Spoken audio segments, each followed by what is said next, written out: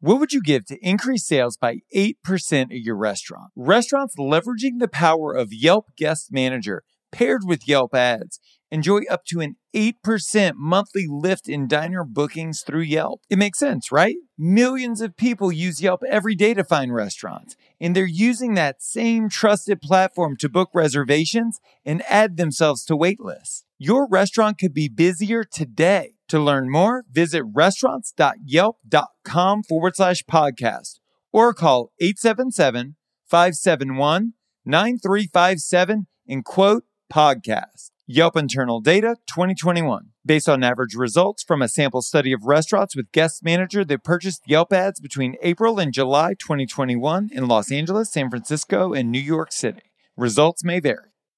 Now here we go.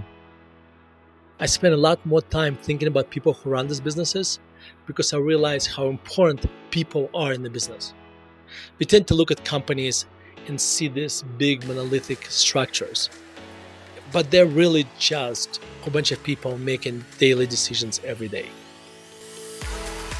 Welcome to Full Comp, a show offering insight into the hospitality industry, featuring restaurateurs, thought leaders, and innovators.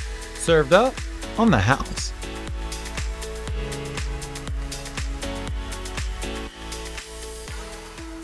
If we want to run better businesses, we need to become better business people. Today we chat with Vitaly Katsenelson about exactly that, improving our lives and our businesses by getting our soul in the game. This isn't about self-help or aligning your chakras. This is practical, no-nonsense advice built on timeless lessons and real-life experience. Vitaly's decades of experience as a value investor provide a unique perspective into what makes a business sustainable and how business owners can evolve into founders.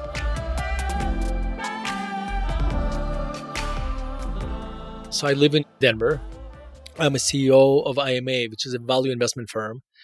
I have 3 kids, have a wife and 3 kids, and I wrote 3 books. Okay, my first 2 books focused on investing. My third book, the one we're going to talk about today, Soul in the Game, The Art of a Meaningful Life, talks about investing as well, but investment in your life, which is probably the most important investment you can make. So I was born in Russia and moved to the United States in 1991 and moved directly to Denver. So I spent basically all my adult life in Denver. I got my master's and undergraduate degree in finance in here as well. I'm a CFA. And this is going to be important for the show. I run an investment firm, meaning I'm a CEO of the firm. So I run the business. So whatever travails you have running the business, I went through them as well. That's my kind of very light background. And what was the inspiration for the book on life? I mean, obviously you're an expert in the field of value investing. I think we all hope to one day be experts in the field of life and living life. But there are so many books out there on the best way to live life. I'm sure you've read a ton of them. What hole did you see in the market? What itch were you trying to scratch? Yeah, so this is one of those things where it was completely altruistic. Like I really was not like Tim Ferriss. I was not trying to fill this hole. I just wanted to write a book, and I wanted with the book to have a positive influence on others. What sets me apart a little bit is the way I write, is that I basically use myself as a hero in a sense, not I'm a hero, but as a main character. And through this main character, I tell stories that might be educational, that could help you to learn. And that's why it's a semi-biographical book, you could argue, but it's really not focused on me as much as actually I'm just the medium through which I tell the story. And my goal really was to help people. Really, that's the only goal I have. Put it this way, if this book becomes Harry Potter, my life will not change. Financially, it's whatever. It's not going to make a difference in my life. Well, and the book is, just to describe it in a word, strange, in like a really lovely way. It's like this exploration into your mind, like in reading the book and seeing how you chose to present the information. What it does is it shows like the lens through which you see the world. It's not in chronological order, right? It's almost in the order in which you remember things, or at the very least, in the way that you prioritize things in your life. It's divided into sections. At some points, it's long form. At other points, it's a series of essays. You tackle everything from biographical information on classic composers to Stoicism. Again, with a ton of personal stories mixed in as well. Once it was done, right? And you've got this thing that it's your gift to the world. I made this for you. What do you hope people walk away with? It's very difficult to answer this question because it depends where you are in your life today. So if you're an entrepreneur, it provides you framework of dichotomy of control, for instance, of how you should really be focused on the process, not just the outcome. If you are a parent, it's going to tweak you to maybe spend maybe a little bit more time with your kids. If you tried meditation before and failed, it's going to provide some tools how to rekindle that. It depends where you are, truly where you are in your life. So it's very difficult just to have one message because there's really 75 stories in the book, or even more than that.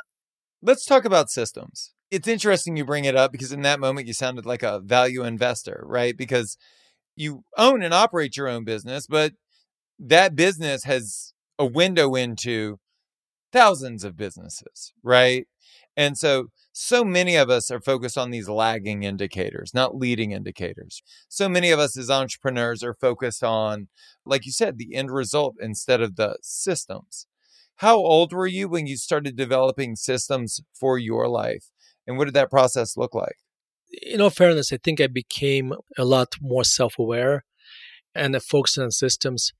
Like I started to focus on myself from a personal perspective when I had kids, because kids are the best stimulant for intellectual growth. Because what happens when the kids start growing up, you start teaching them. When you start teaching them, you start learning. And then it gets more interesting because when you teach him, you also don't want to be a hypocrite. So the behavior you teach him, you start to actually aspire to behave what you teach him. So that was an incredibly educational process for me. And also, as you get older, you become quite aware of your mortality because when you're young, you think you live forever. And that made me also focus kind of on the systems of my life, about focusing on meditation, how much I sleep, on walking every day, on writing, all these different things. Even working out, I realized that I won't be healthy forever. So for me to have good health when I'm older, I need to start working it today. Walking in the park, it's just for me to clear my brain. I also play chess, and I look at chess as a mental exercise for my brain. This is like when you go to the gym to work out. I take my brain to the gym when I play chess. Now, from a business perspective, you made a very interesting point.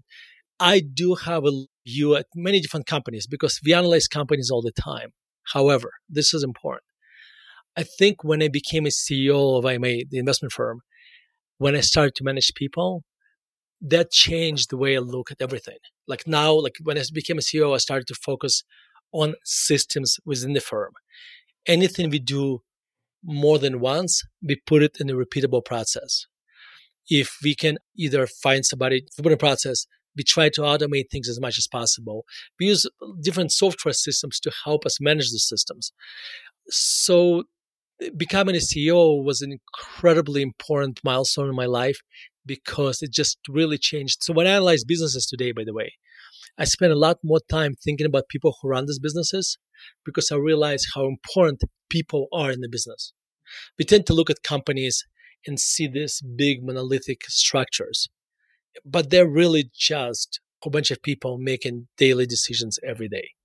Well, and I also want to frame the overall conversation because I do want to get prescriptive.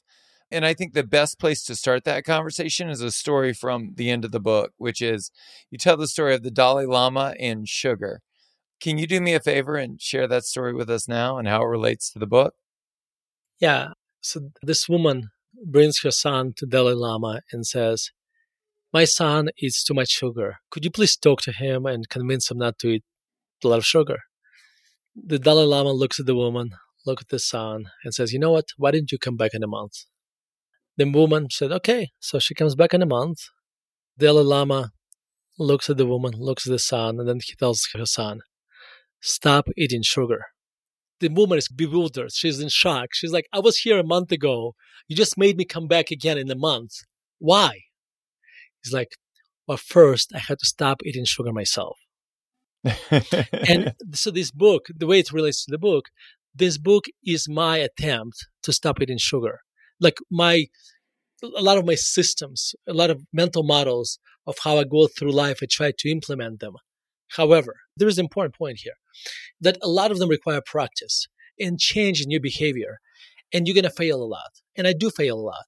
And when I fail, I just learn from my mistakes and move forward. And I think that's the point of the book and point of the story as well.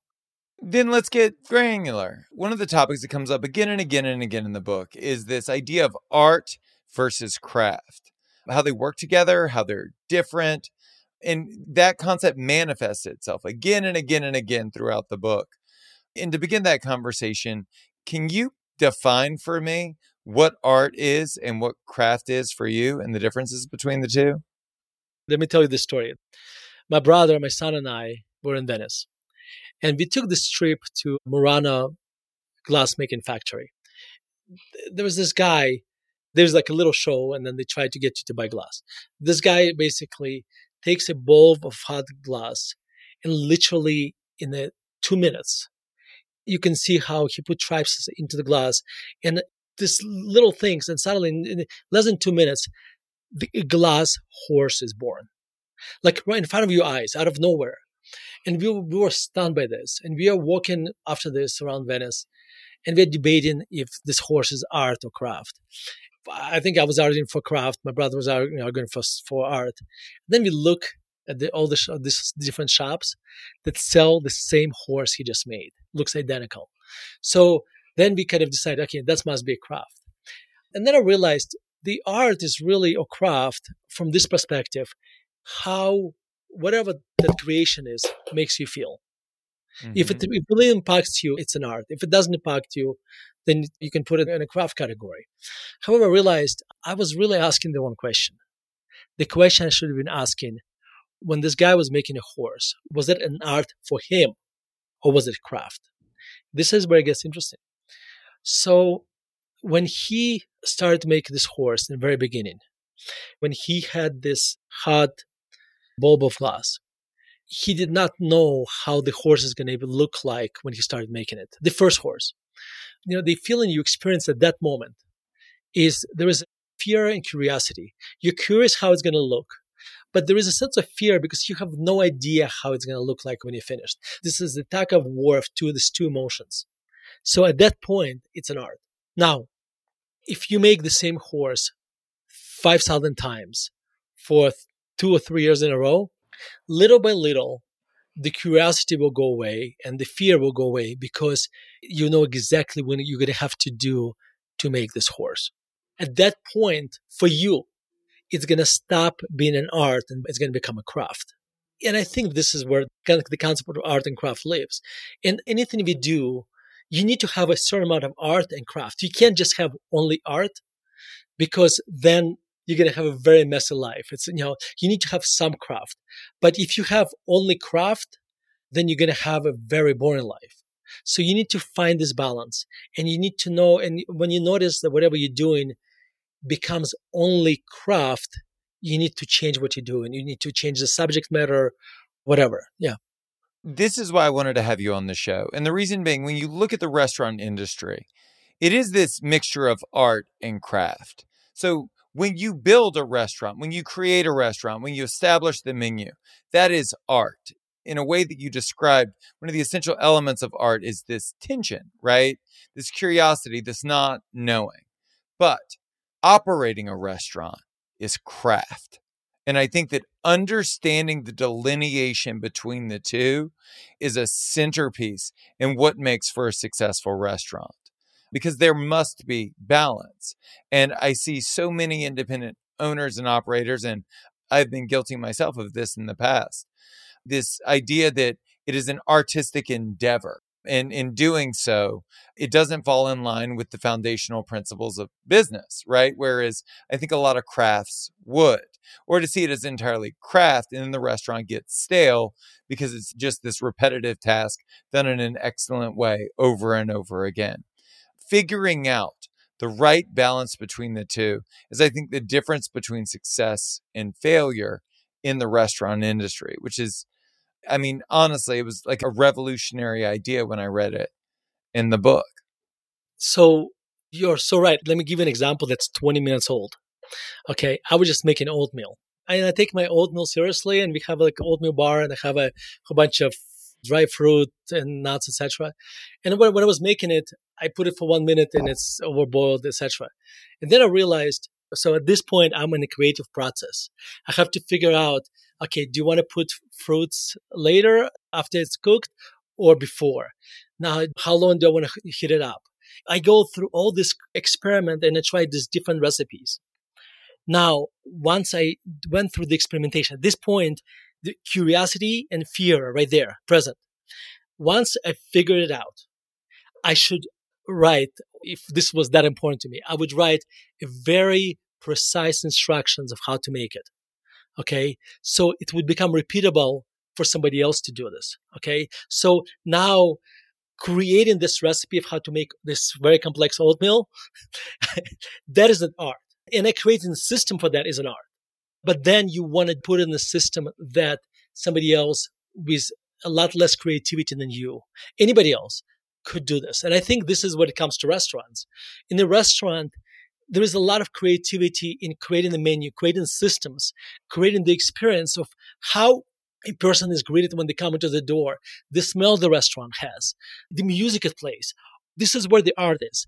Once you create this, that should become a system. So when the first employee that comes in the morning, they need to have a very clear instruction, systems that you created that they can follow.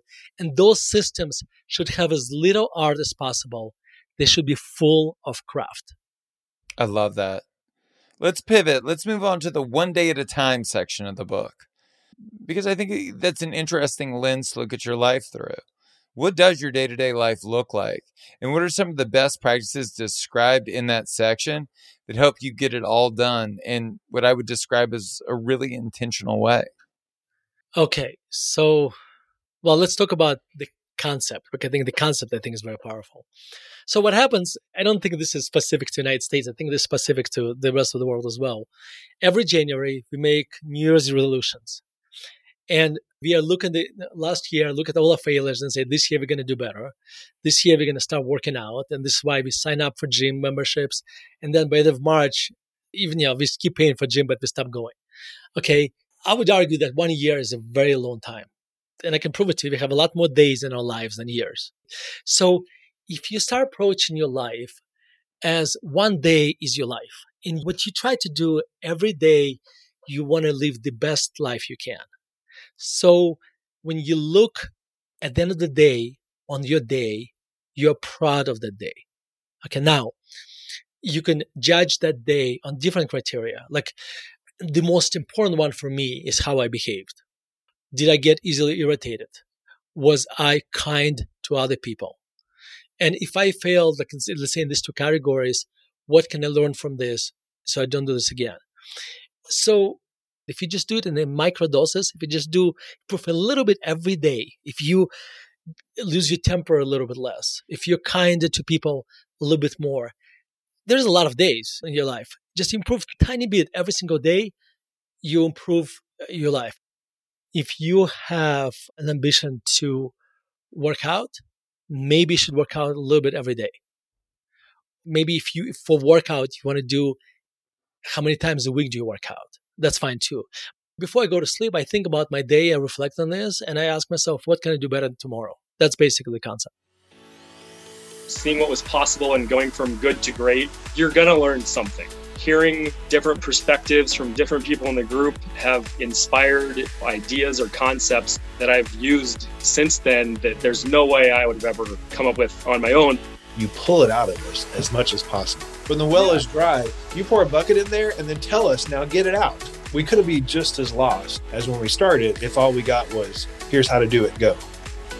These folks are independent restaurateurs, just like you, but they have one massive advantage that you don't. They have a proven plan. I'm launching my next restaurant marketing mastermind that brings together 12 owners and operators looking to massively scale revenue by working with me and by working with each other. This mastermind is so effective, we offer a money-back guarantee. So if you're interested in scaling your restaurant's revenue with a program that is guaranteed to work, apply today at restaurantmarketingmastermind.com. Again, that's restaurantmarketingmastermind.com. You might think being on the line and filling those tickets is the thing you need to do for your restaurant, but every burger you make is a marketing call or video that you didn't make to drive more sales into your restaurant to make things better. Can you talk about the personal finance advice that changed your life? So when I got married 22, 23 years ago, my friend Mark, who was at the time 10 years older than me, he took out my wife and I to lunch, and he introduced us to this concept of budgeting. I got to give you a little bit of context. At this point, I already had a master's degree in finance and I had a CFA designation. So the whole concept of budgeting was a little bit offensive to me because here's the guy who has I got more finance degrees than most people in the world. Now my friend is teaching me about budget. But what's interesting, he introduced it to me in a slightly different way. So he said, well, what you want to do, figure out what your income is, figure out what your expenses are, and then what's left is the money you can spend. Okay, so this is where I got really offended because I know what the income statement looks like. But then he added a few more points. He said, what happens a lot of times in our life, we focus on cable bill and phone bill and a mortgage payment, whatever. But we forget that a lot of expenses will happen to us in the future. And when they happen to us, they come to us as a surprise, even though we know about them today. I'll give an example. Guess what? Once or twice a year, you go on vacation. So what you want to do, you want to make sure that you save a little bit every month for those future expenses. And therefore, when they come to you, you won't be surprised. And more importantly, when you look how much money you have left after you're spending, you're going to have actually a lot less money than you thought. And therefore, you can adjust your spending accordingly. You can think about so many other expenses we have in our lives that every so many years we buy a car. Okay, so guess what? You can figure out how much money you need to save in 5 years when you're going to trade in your car, and you can start saving it for today. So that becomes our expense line on a budget. The key here is this. What you really want to avoid in life is to have consumer debt, because that you will never win this race because you'll be paying high interest rate. And at the end of the day, the cost of your living is going to be so much higher. Now, also, you want to be mindful about your spending. This is very important. When, let's say, Josh, you go into Starbucks, you start a new job. And the first day when you go to the job, you stop by Starbucks. You got your coffee. Next day, you do the same thing. Suddenly, you have a habit. You're going to spend $5 a day. Now, this is important to understand. You want to ask yourself, do I really enjoy Starbucks? How valuable is that to me? Or maybe having Chipotle burrito twice a week is more important to me. I receive more enjoyment than that, than the Starbucks. Or maybe going on 2 vacations a year instead of 1 is more important to me. Now, what you want to do, you want to mentally go through all your spending and ask yourself, what's the most important? Which one is less important? And you want to rank it. By doing this, you'll figure out that, actually, going on vacation twice a year is more important to me than getting Starbucks every day. In fact, I kind of was getting Starbucks because I mindlessly did it once, and then it just became an expensive habit. So you may say, okay, well, the money I save from not going to Starbucks, now I can use that money to go on extra vacation. So, and I think that concept is very important because not every $100 is created equal. $100 that buy things that you value buys more than $100 that buys things you might value less. And I think that it translates from personal to professional life as well, especially as an entrepreneur. One of the things that I did after reading that section was I ranked my professional expenses. I went through and I said, what is most important? What is least important? What is essential? What is non-essential? What is optional? And in doing so, it gave me a very clear view of my finances from a whole new perspective. In operating a restaurant, which has hundreds of variable expenses, I think would have been absolutely invaluable. And it's the reason I wanted you to share the story. Another topic that I wanted to bring up from that section is the power of long-term thinking. You talk about it in set your egg timer to 6 months. Oh, yeah. There is a wonderful book called The Last Lecture by Randy Pausch. And by the way, your listeners, after you're done with this podcast, I highly advise to you, go on YouTube and just look for Last Lecture. So Randy was a professor at Cornell University. When he was in his early 40s, I think 44 or 45, he got diagnosed with pancreatic cancer. And he gave this lecture, his goodbye lecture, to his students where he shared his life lessons. And then later it became a book, The Last Lecture. But anyway, in this book, he tells this wonderful story that really, really stuck with me. Even before he got married, long before he had cancer, he bought a brand new car, convertible, and he came to pick up his niece and nephew to take him to amusement park. And his sister saw in his new car, she told her kids, listen, make sure not to destroy your uncle's car. Make sure to be careful. And while she's saying that, Randy takes a bottle of Coke, opens it up, looking at his sister, and pours the Coke on the back seats of the car. His sister was absolutely stunned. And Randy said, listen, this is just a car. That's it. It's not very important. Now, there's a full script to the story. So Randy passed away 14 years ago. This story probably happened 20 years ago. Just think about what happened to that car. That car that his sister was agonizing about. It's probably somewhere in a junkyard, right? And if you think about most of the material things we have, at some point they will be in a junkyard. That spill you have on a couch, that couch will be trashed at some point. Okay? So that car you have that got dented, it's going to be trashed as well. So what really makes you focus on what things are important in your life, what aren't. And it refocuses. And by the way, once you start looking at life this way, you realize that material things matter a lot less than you thought. And the point is this. If you had 6 months to live, and this was basically how much doctors gave Randy when he gave the last lecture, would you live your life differently? Because we look at our life as this, it seems like forever. But if you had 6 months to live, would you make different decisions? Would you still be agonizing about a dent in the car? Or would you be focusing on spending more time with your relatives and your kids, your daughter? And I think that is really the lesson here. If you have this lens of 6 months to your life, you're going to start making very different decisions. And you care less about some things and care a lot more about others. And I think that's going to increase the positive calories in your life. Your life is going to have a lot more meaning this way. You spend a lot of time in the book espousing Stoic philosophies. And rather than reviewing them all, because you cover a ton, I'm curious to know what your favorites are from each section and how they manifest in your day-to-day life. So if we were to start with part 1, which is your operating system, what are the Stoic philosophies that you love, that you've internalized, and that you use on a day-to-day basis? All right. I'm going to make the one that's actually going to apply to personal life and business at the same time. How's that? Sure. Dichotomy of control. That's what got me hooked on Stoic philosophy. Before we go into Stoicism, let me tell you what it is. Stoic philosophy, what is it? The word philosophy means love of wisdom. It sounds very intimidating, but all it is love of wisdom. Stoic philosophy is a 2,000-year-old philosophy from Greece. And I look at it as basically an operating system for life. So just what happens when we are born, we have this, we come with hardware and software. And the software is basically blank slate, right? And then through our parents, through our friends, books, experiences, etc., the operating system or behavior is written. And a lot of times it's complete chaos.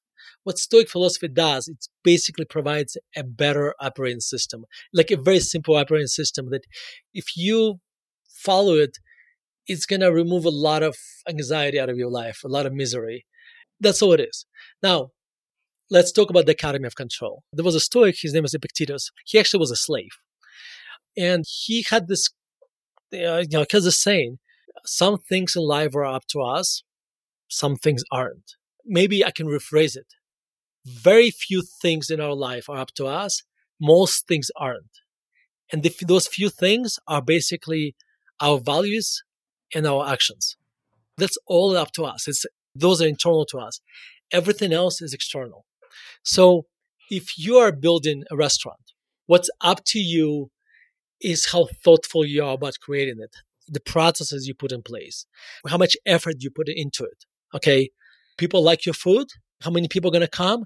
Completely not up to you. Now, the reason this distinction is important, you should focus, and this is a lot easier said than done, on your processes, on your effort, and realizing that, because that's internal to you, that's you can control. And you spend a lot less time worrying about people going to like it or not. Here's why. Because you have no control over it. And so therefore, when you're obsessed about it, you're completely wasting your energy, time, your emotions. So what's up to you, by the way, when you created a restaurant and it's not as successful as you thought, what's up to you what you do next?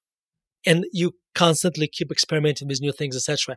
That's up to you. Again, every single time, how people react to this, if you're successful or not, completely not up to you.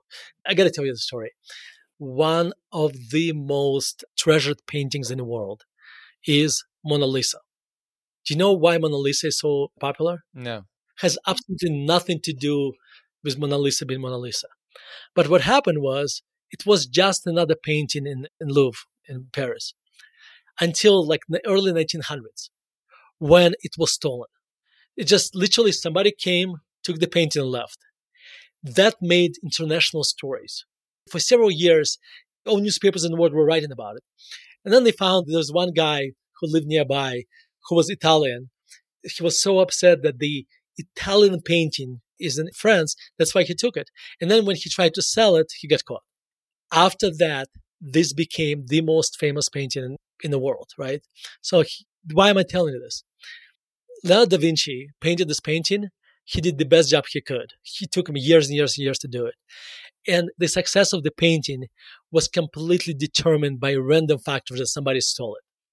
So when you build the restaurants, you put all your soul into it, but you may have good luck and bad luck, and you have completely no control over how successful it's going to be.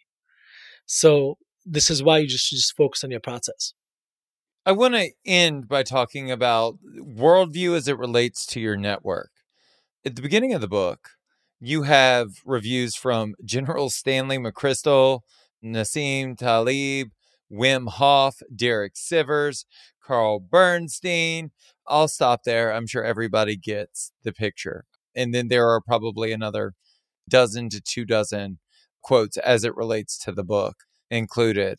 This is your network. These are the people that you have been exposed to, that you expose your wisdom to. How do you build a network like that, and what value do you get from it? I hate to disappoint you, but this is not my network.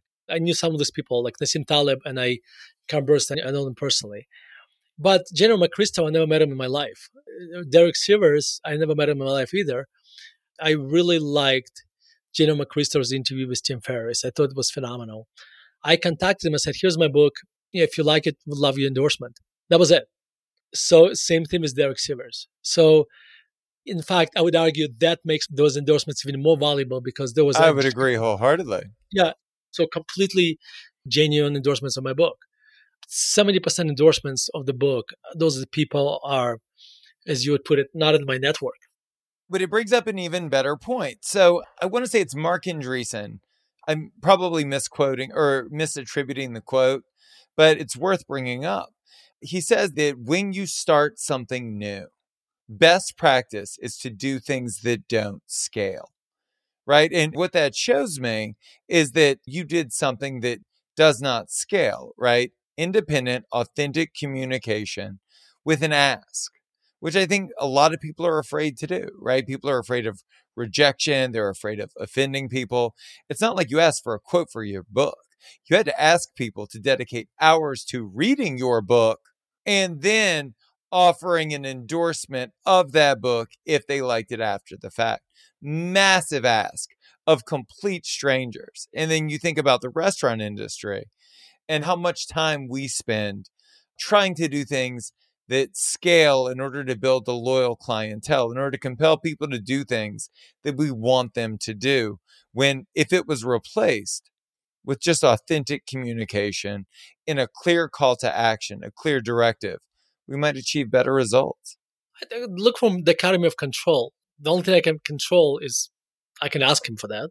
And their response completely not up to me. So, but I think there was something else. There was another thing.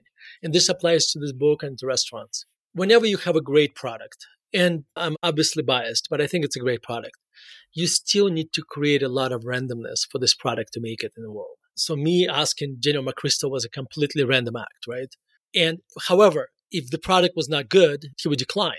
So I think the creating our own randomness and from different directions is extremely, extremely important. Listen, like right now we're talking about this book. All these people are running out buying this book. And then they start telling their friends. And one of their friends goes to Tim Ferriss and says, Tim, you have to interview Vitaly. I'm just making this up. And suddenly, by talking to you and your great podcast, I'm really enjoying it, by the way, I end up on Tim Ferriss' show or Joe Rogan show. Again, that's how randomness works. And I think this is something when you build a business, creating the good product is not enough. It's very important. That's a foundation. But then you also have to create a lot of randomness. And I think what you're talking about there is just kind of a nonlinear way of thinking, right? The book that you wrote is nonlinear. You think about your life in a really nonlinear way. And by baking in that randomness, you're accepting the fact that life is, by and large, nonlinear. No, I think you're absolutely right. Though, in all fairness, I was not trying to write a nonlinear book. That's just the only book I could write. And I did write 2 linear books before. But writing the third one was not interesting to me anymore. At that point, writing the third investment book became too much of a craft for me. So that's why I lost interest in that. And writing this book was a lot more interesting to me. But the only way I could do it in the way I liked it was doing it in a nonlinear way. So I didn't do it for the sake of being nonlinear. It's just that's the only way I could do it. This is volume 1. What are you going to talk about in volume 2? So the problem is writing a book about life when you're relatively young is that life continues, right? I'm in a student of life mode, so I keep learning new things all the time. And since the book came out, I already wrote 4 new chapters. And I'm working on the 5th one. By the way, if your listeners go to soulinthegame.net, there are instructions how they can get those 4 chapters absolutely free. So what I realized, instead of kind of thinking about it as I'm writing volume 2, I just keep writing. Soul in the Game is my book, which is maybe another way to look at it is this endless number of volumes. Okay, so as long as I'm alive, as long as I keep learning, I keep writing because that brings me a lot of joy, and this is how I learn. That's Vitaly Katsenelson. Check out his book, Soul in the Game, Volume 1, wherever you buy books. If you want to tell us your story, hear previous episodes, or check out our other content, go to restaurants.yelp.com/full comp. Thank you so much for listening to the show. You can subscribe wherever you get your podcasts. While you're there, please leave us a review. A special thanks to Yelp for helping us spread the word to the whole hospitality community. I'm Josh Kopel. You've been listening to Full Comp.